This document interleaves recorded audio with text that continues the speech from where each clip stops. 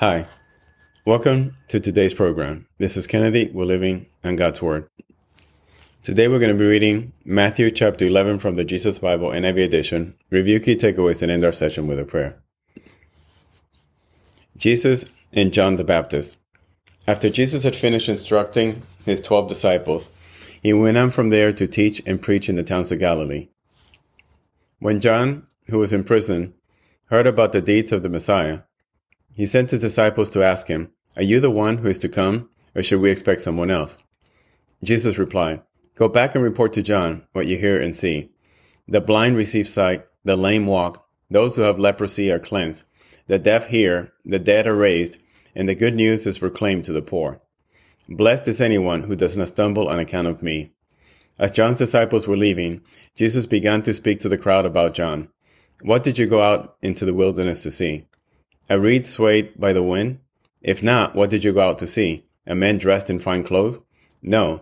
Those who wear fine clothes are in kings' palaces. Then what did you go out to see? A prophet? Yes, I tell you, and more than a prophet. This is the one about whom it is written, 'I will send my messenger ahead of you, who will prepare your way before you.' Truly I tell you, among those born of women, there has not risen anyone greater than John the Baptist. Yet whoever is least in the kingdom of heaven is greater than he. From the days of John the Baptist until now, the kingdom of heaven has been subjected to violence, and violent people have been raiding it. For all the prophets in the law prophesied until John. And if you are willing to accept it, he is the Elijah who was to come. Whoever has ears, let them hear. To what can I compare this generation?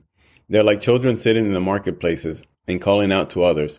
We played the pipe for you, and you did not dance. We sang a dirge, and you did not mourn. For John came neither eating nor drinking, and they say he has a demon. The Son of Man came eating and drinking, and they say he is a glutton and a drunkard, a friend of tax collectors and sinners. But wisdom is proved right by her deeds. Woe on our repentant towns." Then Jesus began to denounce the towns in which most of his miracles had been performed, because they did not repent. "Woe to you, Chorazin! Woe to you, Bethsaida! For if the miracle that were performed in you had been performed in Tyre and Sidon, they would have repented long ago in sackcloth and ashes. But I tell you, it will be more bearable for Tyre and Sidon on the day of judgment than for you. And you, Capernaum, will you be lifted to the heavens? No, you will go down to Hades. For if the miracles that were performed in you have been performed in Sodom, it will have remained to this day.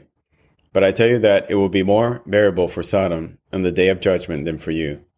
The Father revealed in the Son." At that time, Jesus said, "I praise you, Father, Lord of heaven and earth, because you have hidden these things from the wise and learned, and revealed them to little children. Yes, Father, for this is what you were pleased to do. All things have been committed to me by my Father. No one knows the Son except the Father, and no one knows the Father except the Son and those to whom the Son chooses to reveal him. Come to me, all you who are weary and burdened, and I will give you rest. Take my yoke upon you and learn from me, for I am gentle and humble in heart, and you will find rest for your souls. For my yoke is easy and my burden is light." This is the end of Matthew chapter 11.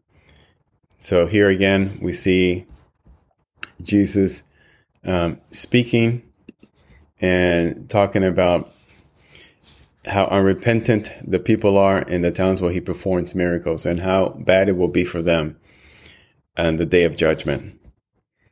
So let us pray. Father, thank you so much again for your wisdom, for your kindness, for your words, for the Bible.